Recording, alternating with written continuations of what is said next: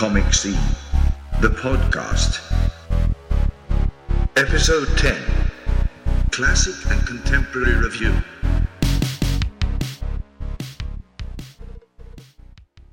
Hello and welcome to another episode of Comic Scene, the podcast. And this week I'm joined by Nicola Streeton. Hi, Nicola. Hi, Phil. So I wonder if you could tell our listeners about how you got into comics and graphic novels. Yeah, sure. So I always feel slightly embarrassed that I didn't grow up reading comics, so I haven't come into the community as an avid fan. I really came in through the graphic novel. So when I started hearing about that in the 2000s, 2008, in London, I had established myself as an autodidact, a self-taught freelance illustrator, and I'd been illustrating since the 90s, and I had quite a cartoony style that I developed, quite distinctive, using text and image.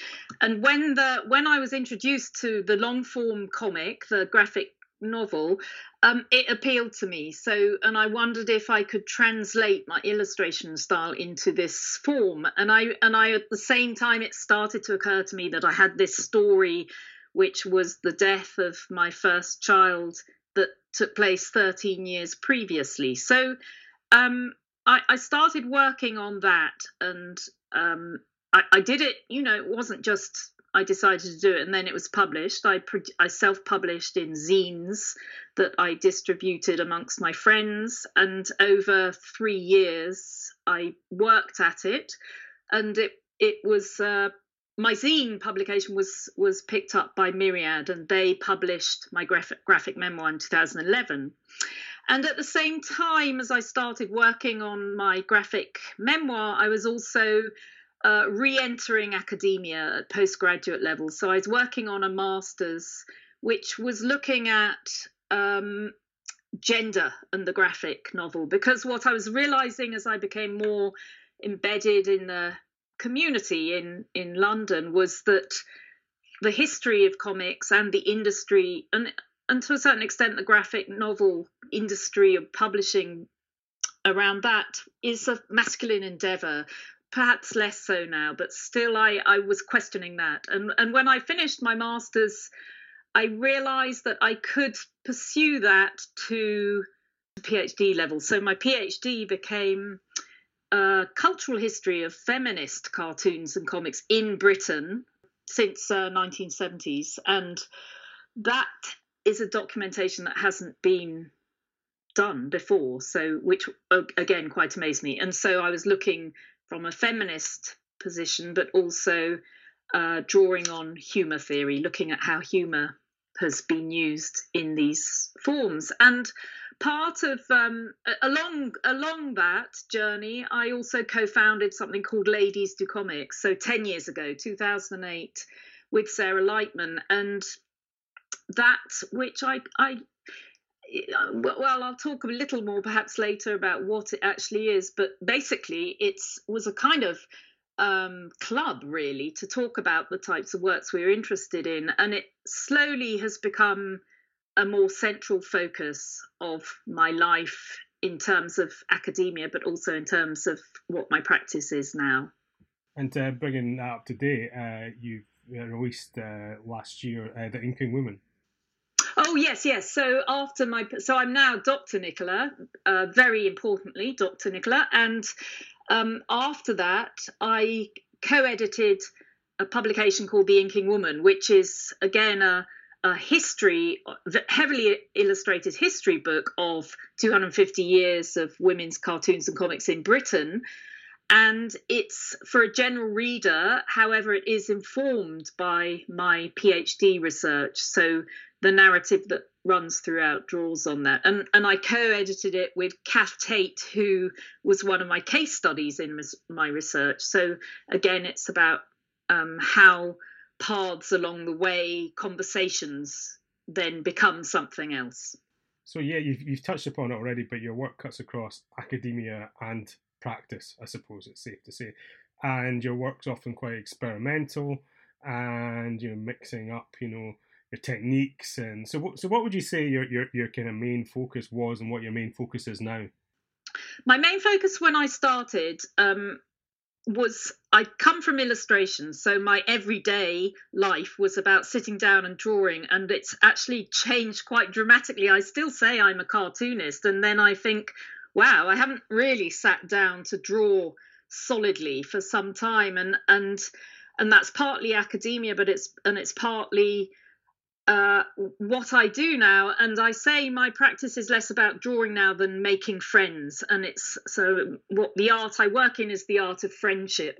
So that's a damn sight easier than sitting down drawing.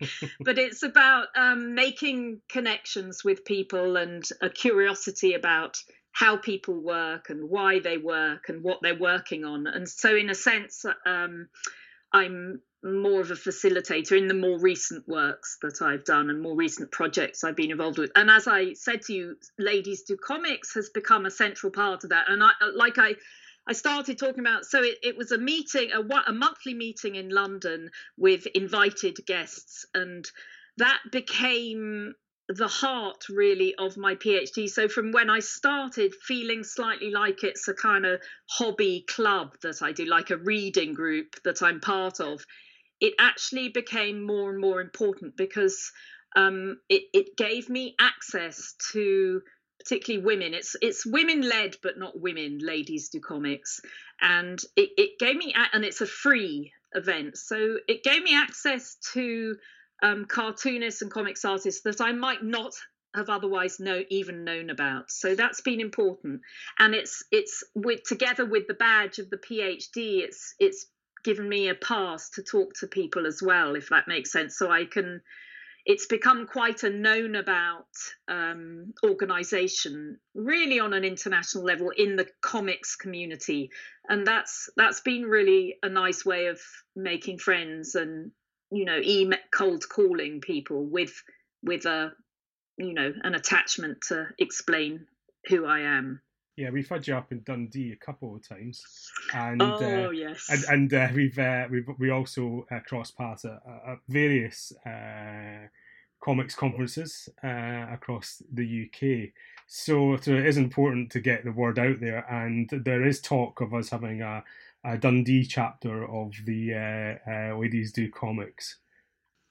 Yes, I really hope that happens. We had a Glasgow chapter for a while of Ladies Do Comics, and so what I've talked about with some of the students at Dundee is have a Scottish chapter so that it moves between Edinburgh, Glasgow and Dundee. That would be my wish, and certainly it's something that can come and go, so it could be a pop-up once a year or more regular, and that's how it works. But it has been really nice. It's grown internationally. I've just been in India where I launched Ladies Do Comics India, and it looks like a chapter in Bangalore in India will become a regular monthly event, and that's really nice because it means access to a whole different perhaps different issues that are being drawn in comics form or addressed, which is really interesting. Yeah, no, that sounds great. So keep your eyes peeled for that, the Dundee chapter, hopefully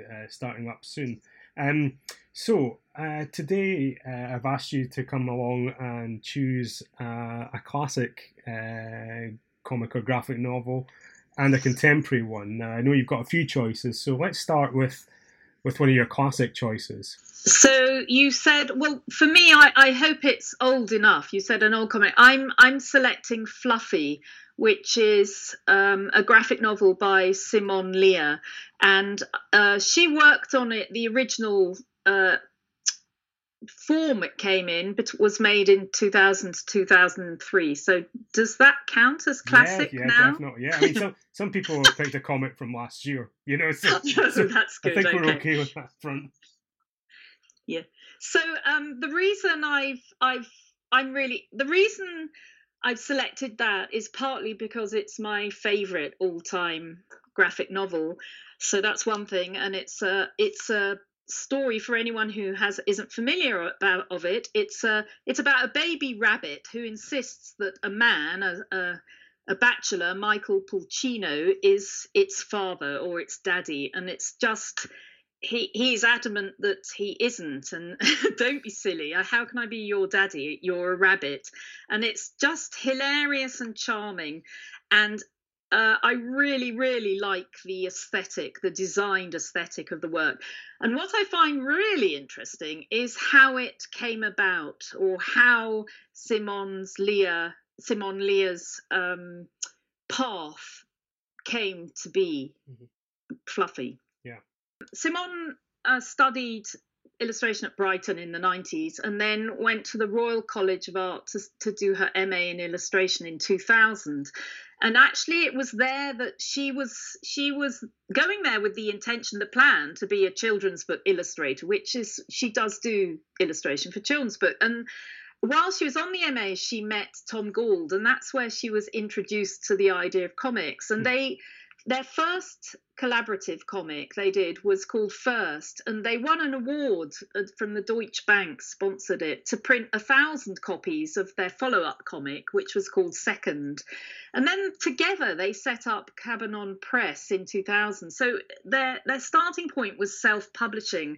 And what I really like about that story, that background, is this DIY ethos that is certainly part of the comics and graphic novels community and world that I'm associated with, or I'm interested in, rather than the more mainstream comics that is made in a team and by a big company. So it's the DIY, the making, the self-publishing is where I think interesting works have come about. But what is interesting, or what I think is so curious about what they did with that, is when and with Fluffy, so Lear published Fluffy in 4 volumes and self-published them and distributed them and this is in the early 2000s. There were a few comic shops in London that were carrying self-published small zine type works. It's much increased by now.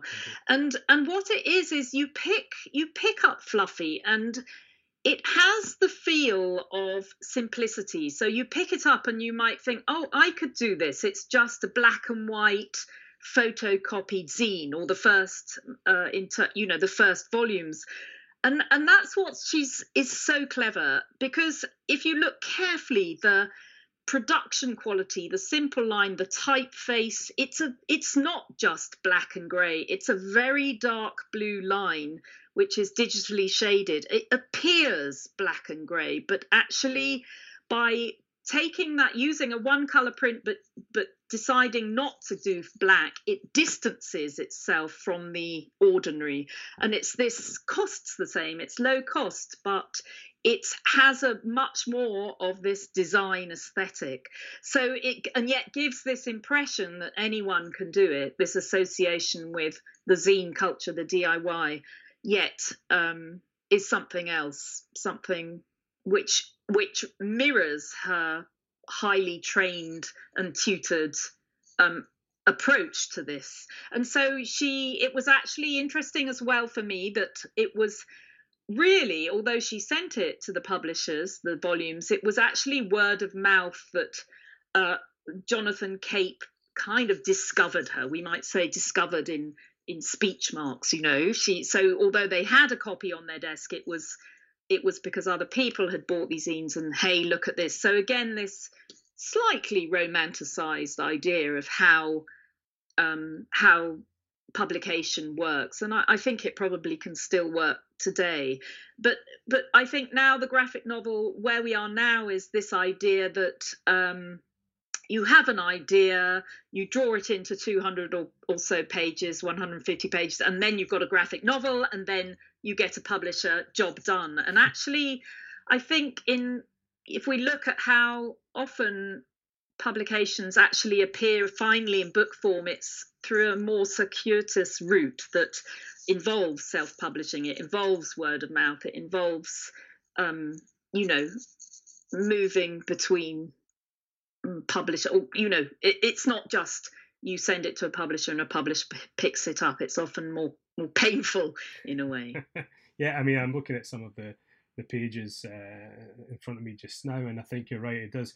the simplicity of it does sort of hide the fact of how complicated it is, and I think people often assume that when they look at like simplified art, or that's easy to do until you try and do it yourself, and then you realise that you've got to have that initial training in there and be able to draw, before you do something so kind of pared down. I think that's what's really interesting about this to me, and also the format. I really like the format of it as well. That kind of square format, which is quite or certainly was quite unusual.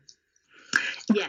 And again, it's if you're not trained visually, then you would go, as I would, the A5 or A4, because it's what we know. But a designer will always go in between, so it gives it subconsciously. You pick something up, and like you say, you think, oh, anyone could do this, but to get the same quality it's a lot more thought has gone into it. So it's interesting for that. I keep saying it's interesting. Sorry.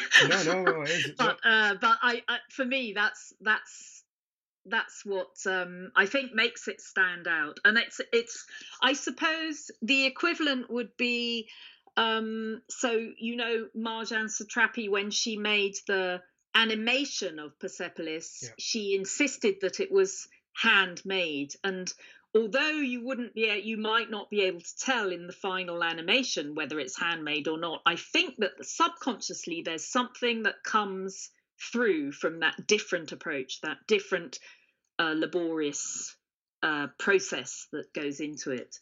So it's what goes on behind the scenes that produces something that on the surface might seem the same as something else, as all the rest of the stuff out there, but actually becomes something set apart because of the process. Yeah, no, I think you're right. I mean, we've actually chatted about this before, about transferring comics into animation or film, and it's a tricky one to get right. And we've spoken about this on a couple of the other podcasts where it's actually quite problematic at times, and people make the assumption that, well, if it works in that format, it will work as a film or an animation, but that's generally not the case, and certainly, I've said this before, we teach, the animation work and the comics work very, very separately.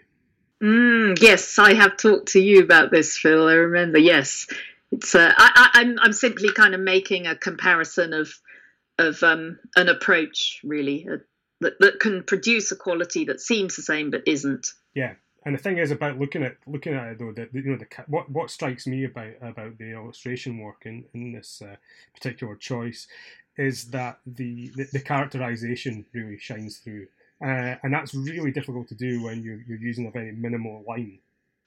Yes, and what the appeal of it for me is also it's so charming and so funny, because this rabbit, this anthropomorphic animals is as well, it's a nice reference to the history of comics, but it says things that toddlers might see. There's one line where it says, the ice cream is nice because of the ketchup. So it's this, and then there's this kind of, 1 minute it's a rabbit, 1 minute it's a child, and there's sort of all through this sort of fuzziness blurring the line.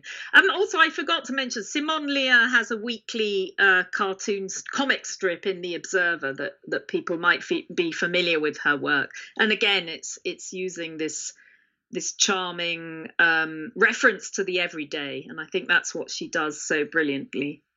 Yeah, and I'm looking at again some more examples. What I'm really struck by is the scale of the characters. The scale of Fluffy and the human characters, which is really interesting to see. It's a really nice piece of work, and again, if you're not aware of it, then it's definitely one to hunt down. So that's your first choice. What are we going to talk about next?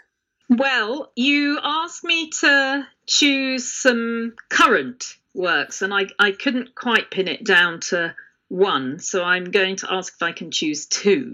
Yes, that's fine with me. And one is printed, which I might start with, is The Lady Doctor by Ian Williams, which is a graphic novel that's just been published, 2019, by Myriad Editions, and it's part of his planned trilogy. So the first one was The Bad Doctor that came out in 2014, based on the story of Dr. Ewan James. And well, I laugh because I've known Ian for around 10 years, and what made me laugh is when he worked on The Bad Doctor, he was very clear that before it came out that he wasn't going to talk about it as autobiographical, and he was so keen to keep it non-autobiographical that he changed the name of the Doctor from Ian to Ewan, giving it this Welsh slant, and that Ewan James, and that's like, well, it's a heavy disguise, Ian, isn't it? So, and I think once it was published, I think he realised it was safe to say it was quite autobiographical, and referenced his own experience both so Ian Williams, for anyone who doesn't know his work, is a GP turned cartoonist, and he set up, very importantly, but not most because his work is great, he set up something called Graphic Medicine. So it's in a way it's parallel to how my own work with Ladies Do Comics has paralleled my practice, although of course he's cracked his second album with the Lady Doctor. So he has this story of a partnership of 3 doctor partners in a health centre in Wales, and The Bad Doctor was about Dr. James, and this one is about Dr. Lois, the Lady Doctor. So it's a focus on her stories as her estranged mother comes back, and basically set in this scene. But what I like about Ian's work is, again, it's very funny. So I like Simon Lear's work, it's a kind of tragicomedy. So because it's set in a GP, general practice surgery, it has these tensions with the patient. But what it does so cleverly is it uses comics as a social commentary. So I think more in this one than the past one is he's looking at the conflict of patients and their demands alongside government demands. So in an NHS, being chipped away, particularly in this story around prescription drugs. And then he positions the Doctor in the middle of this. So the Doctor, we see through a different lens. We get to meet the doctors that he presents as human, with all their foibles as well. So I'm just going to, I hope it's not a spoiler, but the funniest bit, which I read it, and it not only has it changed how I think of Pinocchio, but it also is it's so funny to me, it can only have been taken from life, is she has a patient with a Pinocchio face tattooed on his genitals. I think it's safe to say, because it's on the website, the official website. Oh, is it? Yeah, it's not too much of a spoiler. It's not a spoiler, but it is so funny, and I think it's made funnier because of the drawing, because Ian's drawn it. So it's this sort of the humour, but also the tragedy, as the patients and also the doctors with their own personal tragedies and traumas, but always this sly humour. Again, if you reflect back to the first book, which I'm pretty aware of, and it's well kind of studied here in Dundee, it looks again like the first book. It looks quite cartoony and light, but it's incredibly dark, and it gets incredibly dark.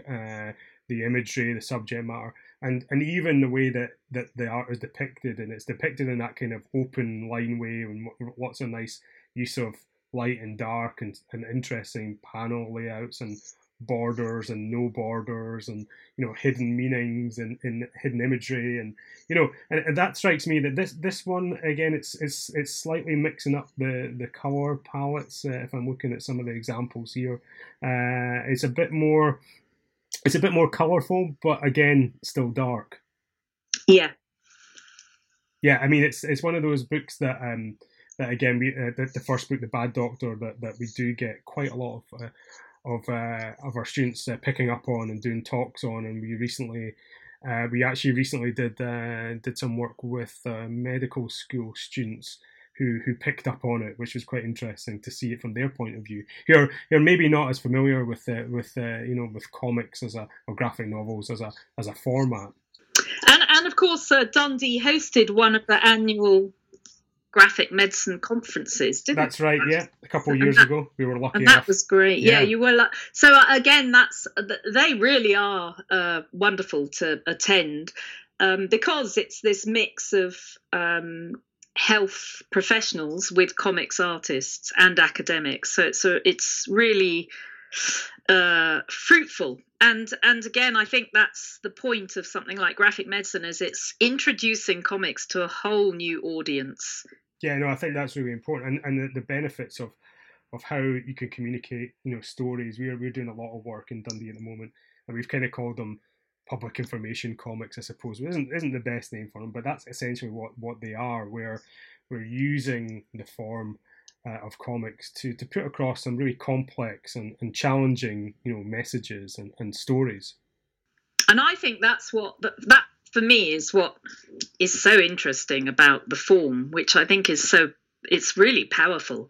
So it has application in so many different areas, as well as being accessible and entertaining at the same time. I think we're not preaching through that format and trying to do something different. So it's not just a kind of narrator sort of narration heavy and it's like a character just sort of doing a kind of Scott McCloud sort of demonstration of an issue. That is a bit more engaging than that. We've been working a lot with local communities and people, and working with them to tell their stories and getting them involved in the scripting process. In fact, we've even got an event coming up this Friday. We were working with people with dementia and creating stories around how they travel, how they commute, how they navigate, a city, how they navigate our transport infrastructure, and these kind of areas again is sort of slightly untapped. The potential of what comics can do.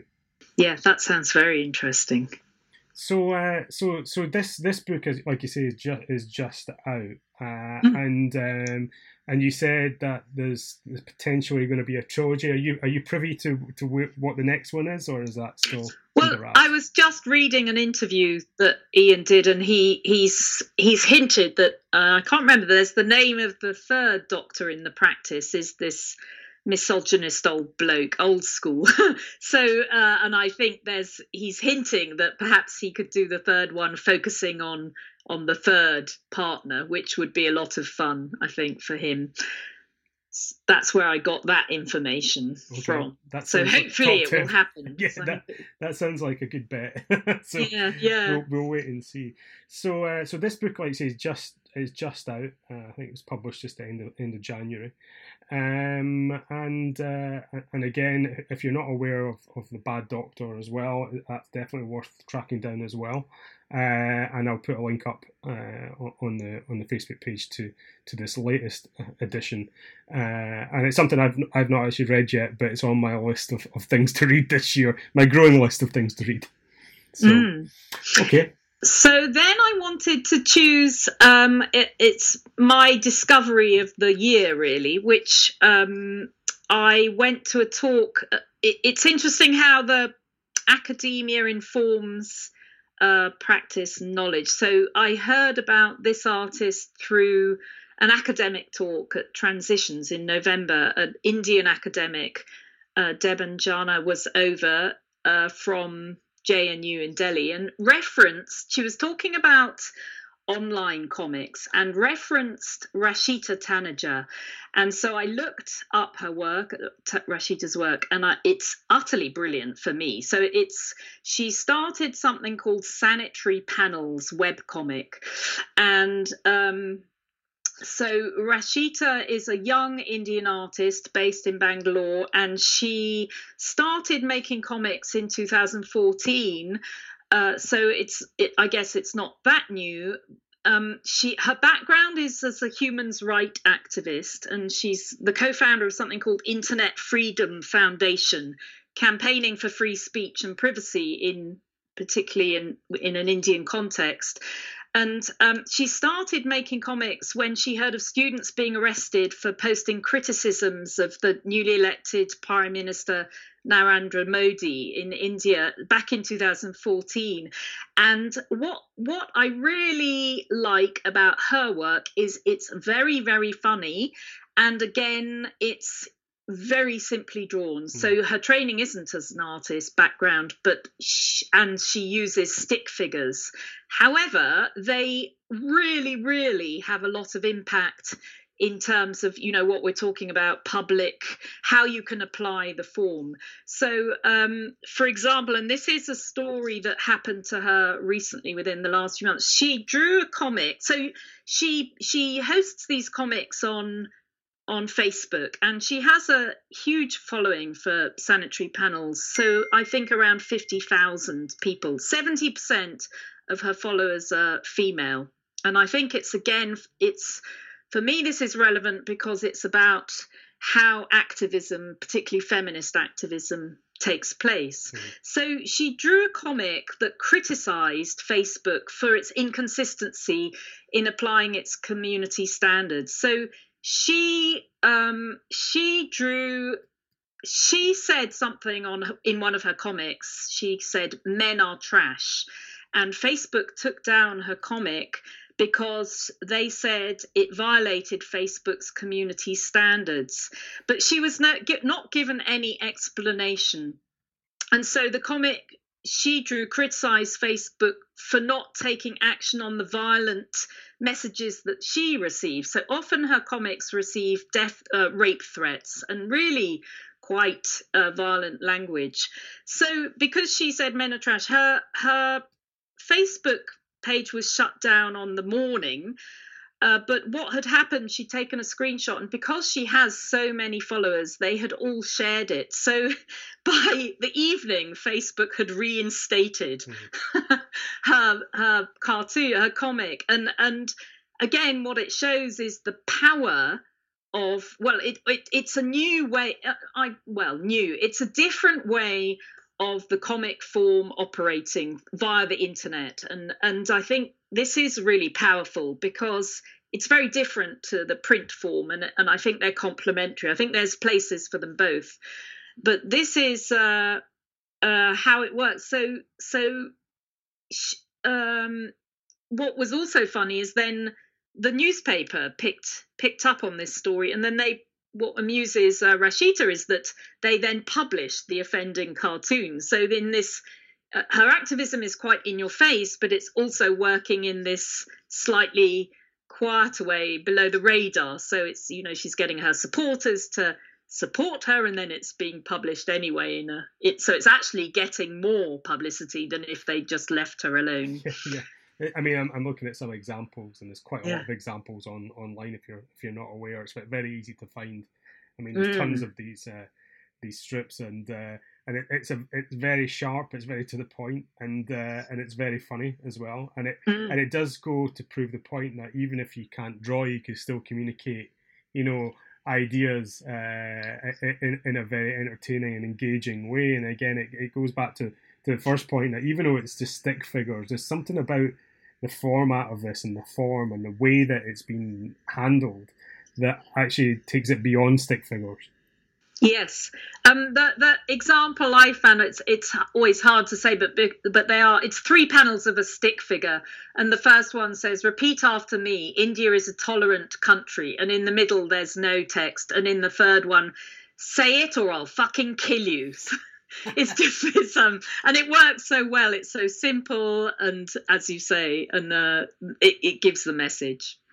And I suppose in a way that having it in the online format, if you want, it does give it that certain liberation that it might not have got in print, and it's certainly got a lot of there's a lot of articles about this strip as well. If you do a bit of research, you'll find quite a lot of articles about people picking up on this. Has it been collected in print at all yet? Not yet, but I hope it does come to that. Certainly, I've now got to know her and work with her on another project, and she's now devoting herself to cartooning. She was working as in human rights, and now she's solely cartooning. So hopefully it will. It's the sort of work that should be or would work well, I think, in a book form, a collection. Definitely, there definitely is. I mean, it's also the joy of the internet, or my joy, that we now can start finding out about what people are using comics for around the world. So because she's using the internet, there's that potential to have a huge reach of your work and your ideas or your activism or the message that you're shouting about or wanting to convey.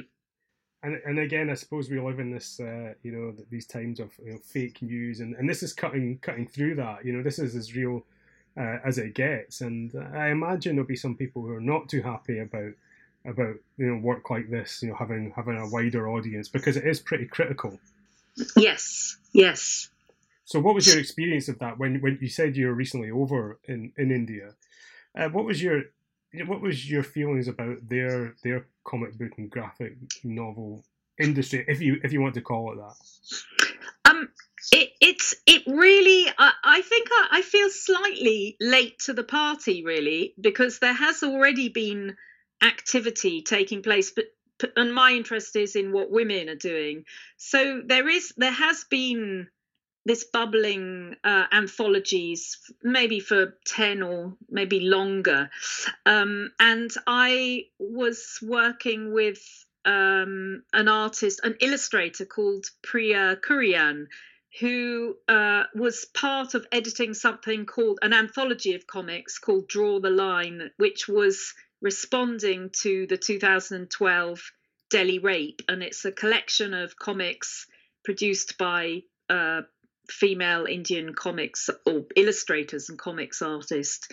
And so there's works like that taking place. And Priya herself has just, another book that's come out this year is a graphic novel about Indira Gandhi.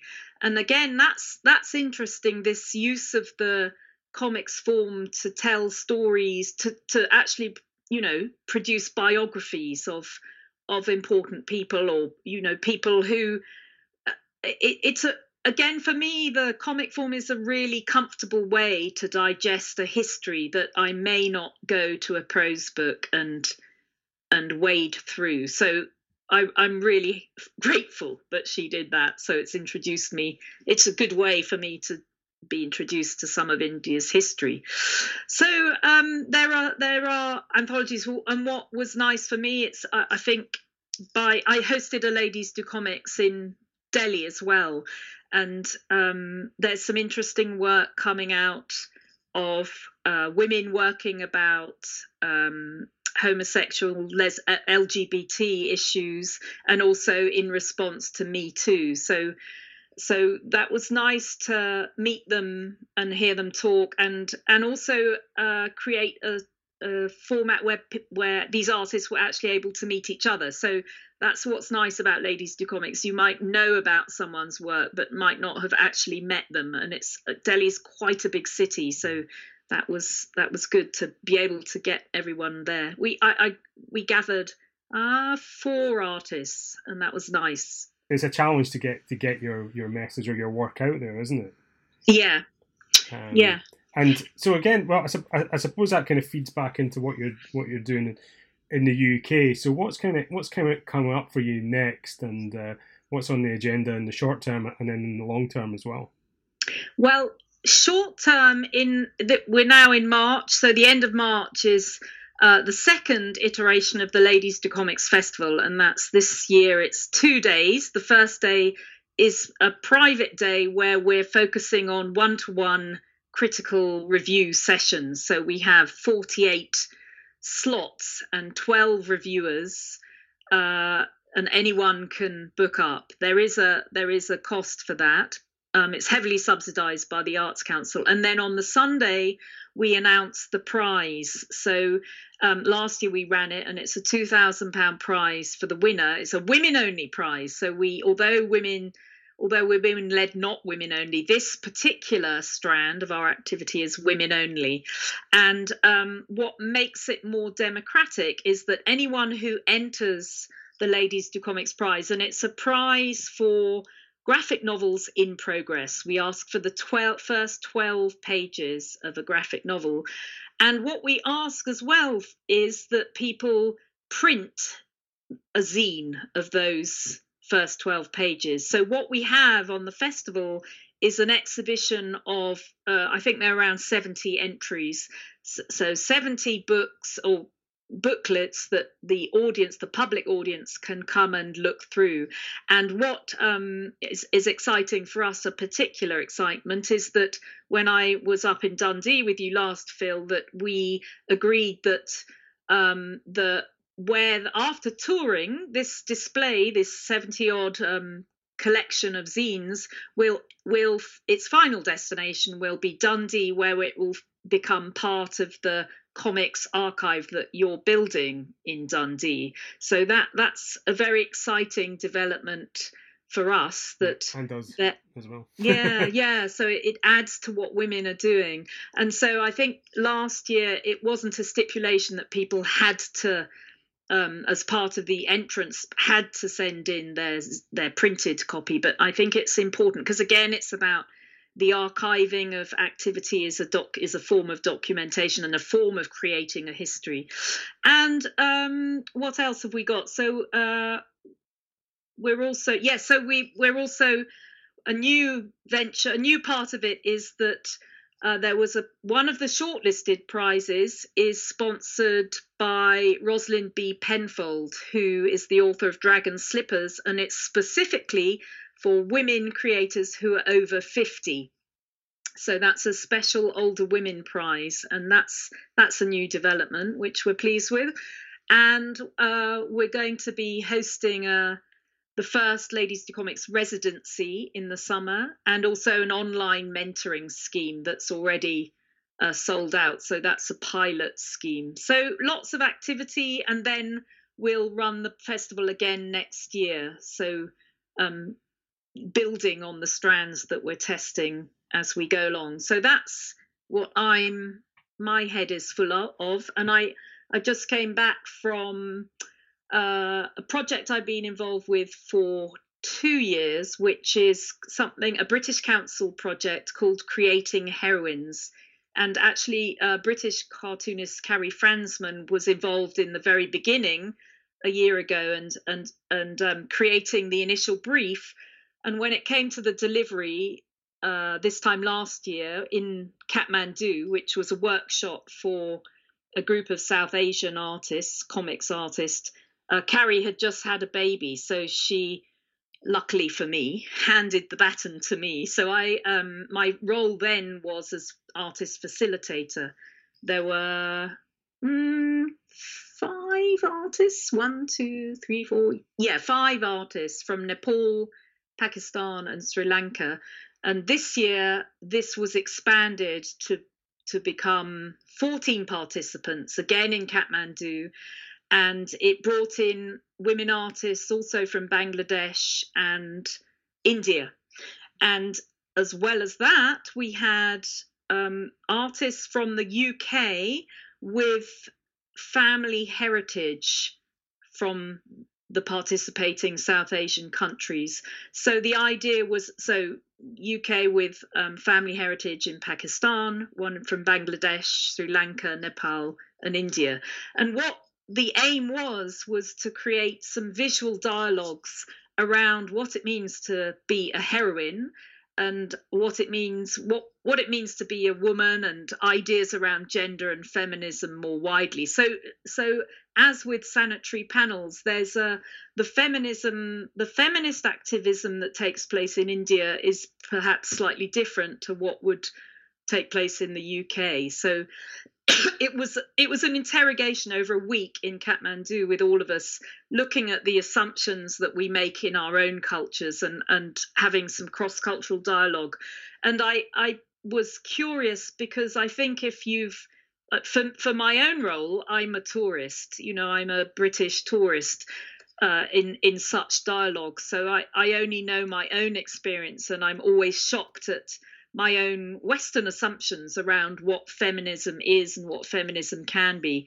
So I think the experiences and the conversations you might have if you've been raised as British, born in Britain and schooled and raised, and your family has a slightly different outlook, from being raised in a South Asian culture. I wonder what your thoughts are. So it was a fascinating week and some wonderful artwork that came out of it and is now being developed to go on further. So that's been a very nice experience working with the British Council. So it's about fostering relationships cross-culturally. Yeah, sounds great. Just as a heads up, because we're going out a little bit later than we're recording this, so this will probably be out in July time. So if any of our listeners, and certainly have some students who might be interested in this, want to participate in the next round of awards, what's the kind of timelines for when you need to do that? Good point, Phil. Thank you. Yes, well, we're hoping to bring it, because we've got Arts Council funding for the, seed funding, we'll be able to start a bit earlier this year. So yes, please, towards the autumn, hopefully we'll be opening for our calls for submissions. So yes, do please announce it by July. So it's around that time we'll try and start making the noises, because it really is, we're always keen to get submissions from outside London. It's quite southern heavy at the moment, and our aim is always, it is UK specific, the awards, but we're keen to expand beyond where where our sort of headquarter activity is. So please, yes, share. Yes, we'll do that. We'll put out near the time that this goes out.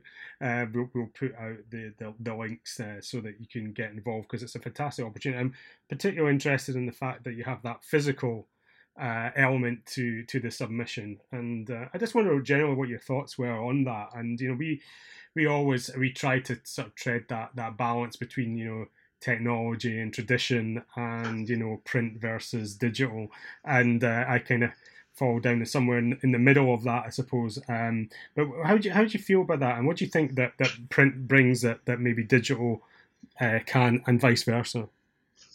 Well, what it was for us was this idea of exhibiting and a touring exhibition.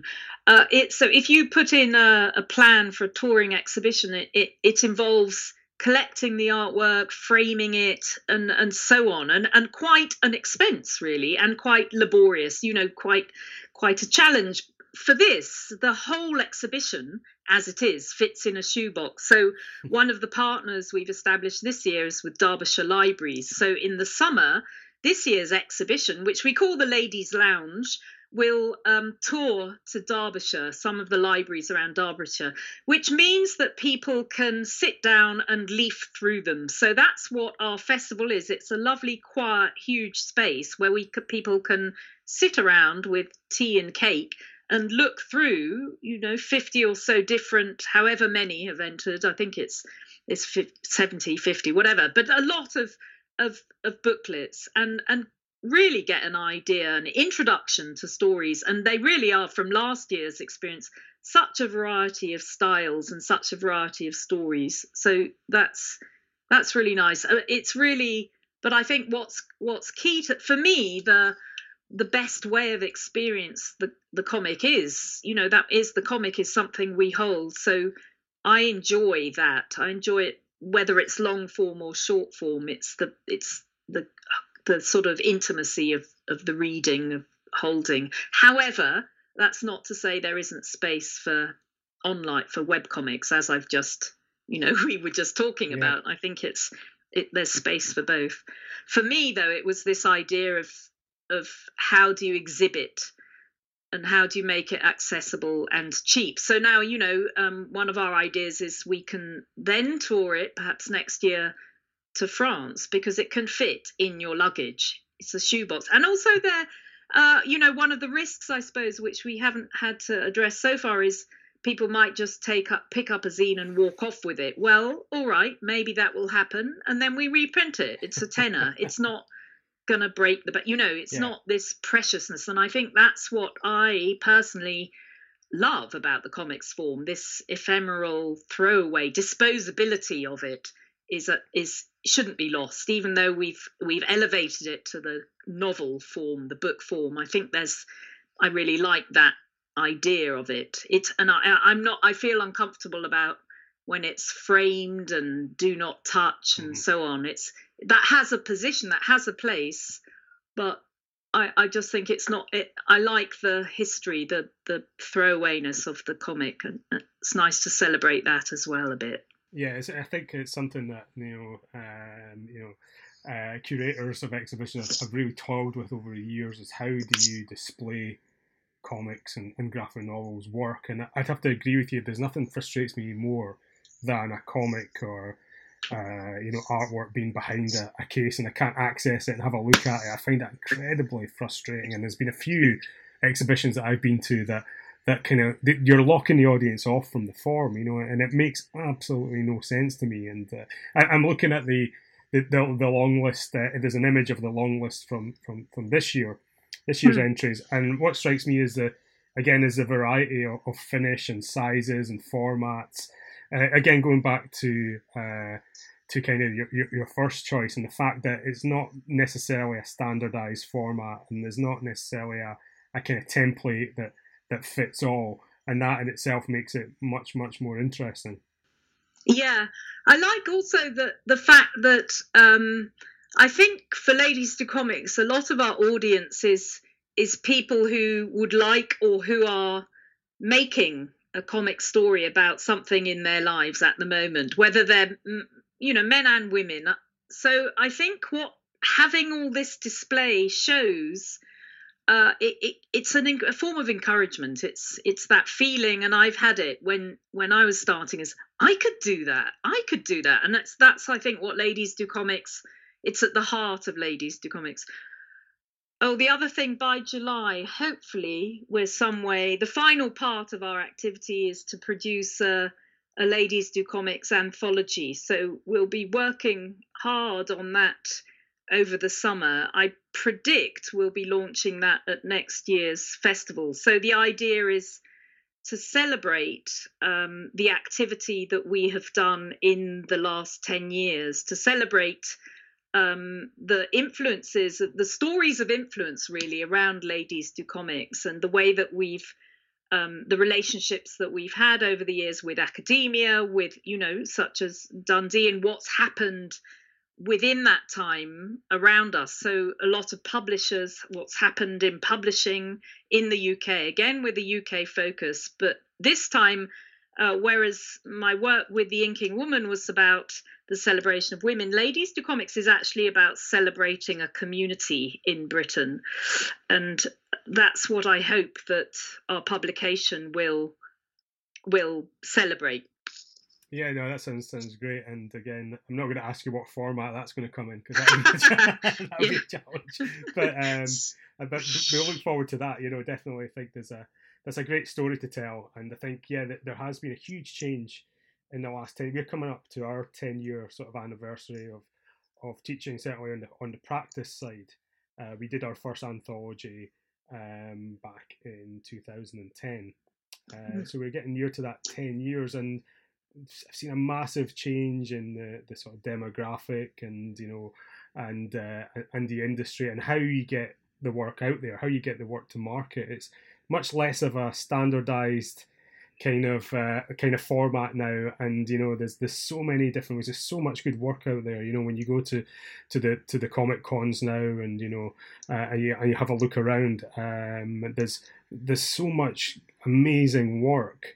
And the only downside of that is that sometimes good work can get lost in that kind of, in the amount of good work that there is out there. And again, that's something that hopefully we'll be able to push through. And it gives the power back to the creator to a certain extent.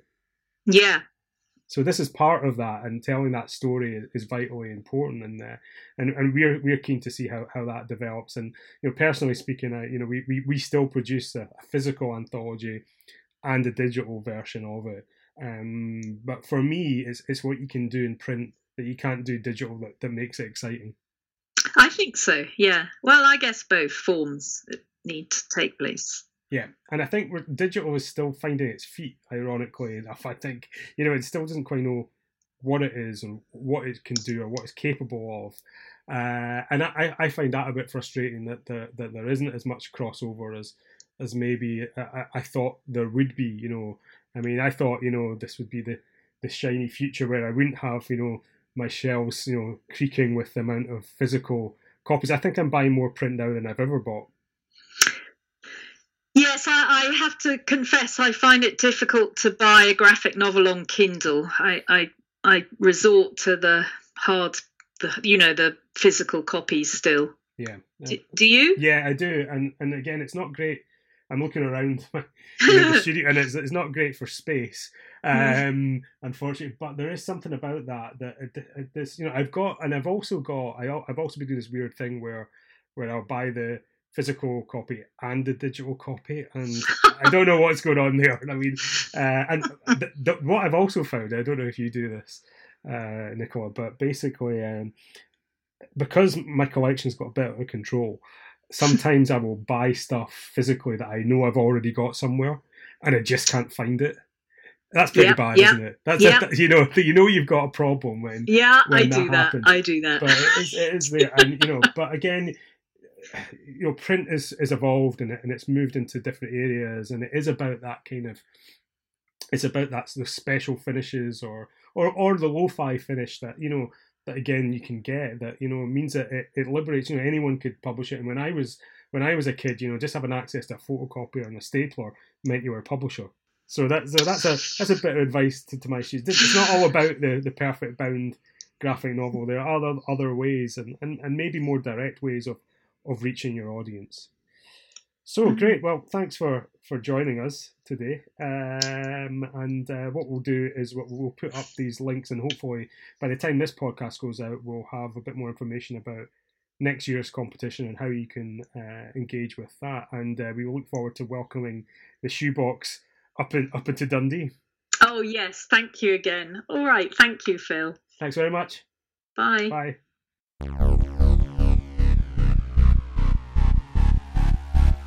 Join us next time on Comic Scene, the podcast.